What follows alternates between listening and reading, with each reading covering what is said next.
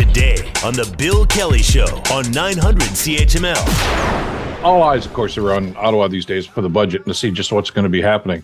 And one of the concerns, of course, is where we're going. And, this is supposed to be a budget, it's supposed to be a roadmap to indicate exactly what direction we're going and maybe to, in some way, monitor how successful we're going to be in that. So I'm watching the political shows yesterday and question period with Vassy Kapelos on CTV yesterday. She had former Bank of Canada Governor Stephen Poloz and John Manley, who was a former finance minister, on the program. And two people that have a lot of skin in the game here and seem to know what they're talking about when it comes to things financial and federal budgets.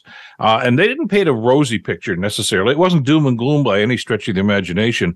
But they said there's some real concerns. As a matter of fact, Poloz talked about missed opportunities by the federal government right now. And we're talking about exactly, what could have been done and should have been done. But I guess the reality here is that we're concerned about, what's going to be happening going forward here and whether or not we're going to have, the phrase that we oftentimes use these days, is it going to be a hard landing or a soft landing coming out of this? And that seems to be a coin flip these days. Maybe we can get some clarity on that from our next guest. He, of course, is Moshe Landa, who is a senior economics lecturer at Concordia University. Moshe, always a pleasure. Thanks for joining us today. Good morning.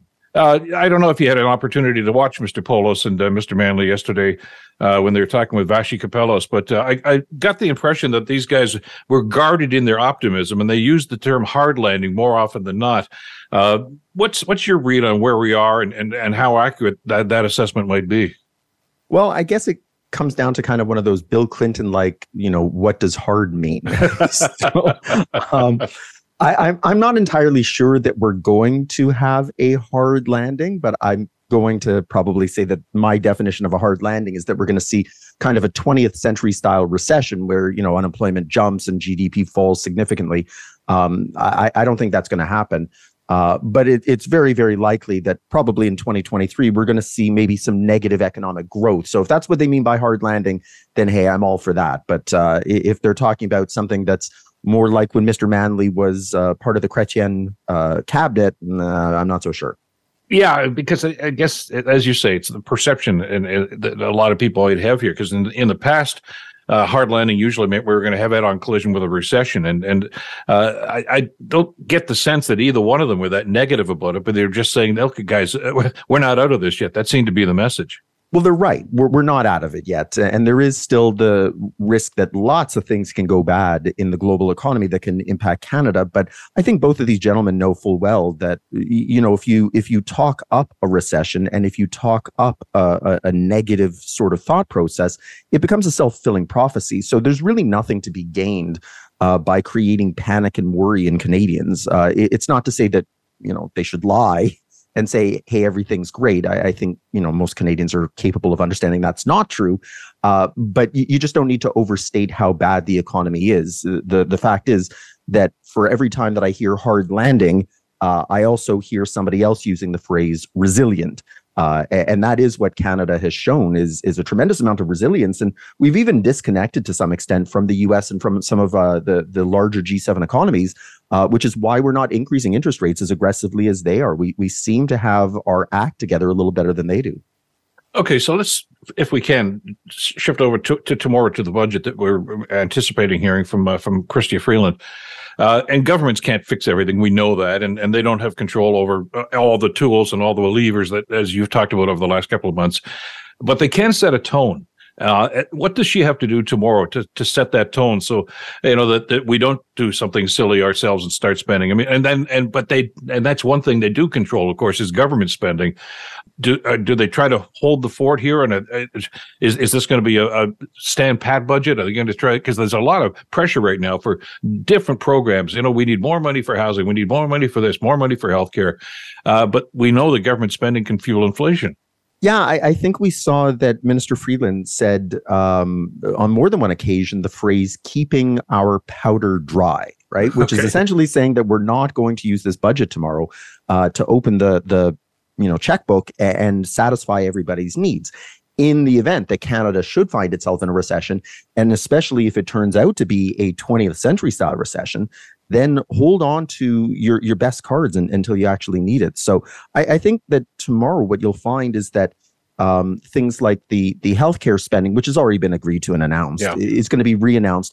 But in terms of new programs, it's going to be very, very targeted to try and at least convey they're not heartless. They do recognize that Canadians have difficulties right now because of high inflation and because of a slowing economy, but they don't want to be a contributor to either making the situation worse or to breaking open the budget in a way that if things do go south later, they don't have the arsenal to undry the powder.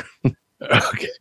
But there was some criticism that the government seemed to be working counterproductively to what the Bank of Canada was trying to do in the past with some of their spending programs. And the Bank of Canada said, hey, stop spending, everybody. Now that we have seen a steady decline, incremental, but still, I mean, we're doing pretty well when it comes to knocking the inflation number down. I guess the message to the federal government here is, look, we don't want anything to interrupt that decrease that we've seen there. Can the government still have an impact on that, or do you just let this thing slide now and just say, no, we're on the right track? It's time to take the foot off the gas right now. I think we're coasting into where we want to be. They can make things worse, and unfortunately, because they don't have a majority, and they're reliant on a party that believes that under all circumstances spending is good. Yeah.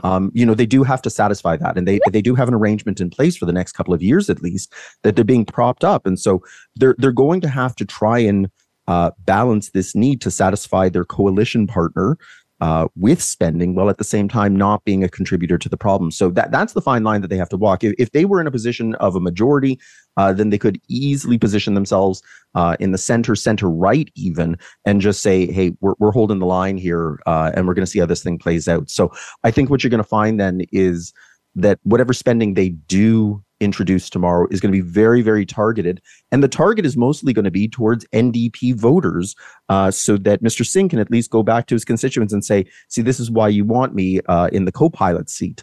But beyond that, I don't think that they want to do anything that's going to aggravate a shrinking deficit and inflation numbers that are coming down and will probably continue to come down over the coming months. A lot of the stuff that the NDP had requested, I'll use that term advisedly, is already, it's on the table. Maybe not to the extent that he wanted it, but it's there, dental plans, et cetera, and pharmacare. But they've kind of held off on phase 2 of those, shall we say. Is this a good time for them to move to that phase 2 to try to assuage some of those concerns, or are they just going to say, look, we got to tighten the belts here? Yeah, I'd sit on it for at least 6 months, right? In November, usually you get that mid-year update. And so at that point, then if they wanted to start to trial balloon these things for phase 2, they could. And remember that the arrangement that's in place goes until 2025. So there's at least one more budget for sure in 2024 that they're going to have to present these things. When in 2024, we have an understanding then of where the economy sits based on 2023, we'll have a better idea where inflation sits and kind of what the long-term trajectory is for the economy. That's when they can unload phase 2. But right now, you don't want to do that. There's too much uncertainty in the economy, and you don't want to be a contributor to that. Moshe Lander from Concordia University. As always, Moshe, thanks so much for this. Really appreciate the time. Anytime. The Bill Kelly Show, weekdays from 9 to noon on 900 CHML.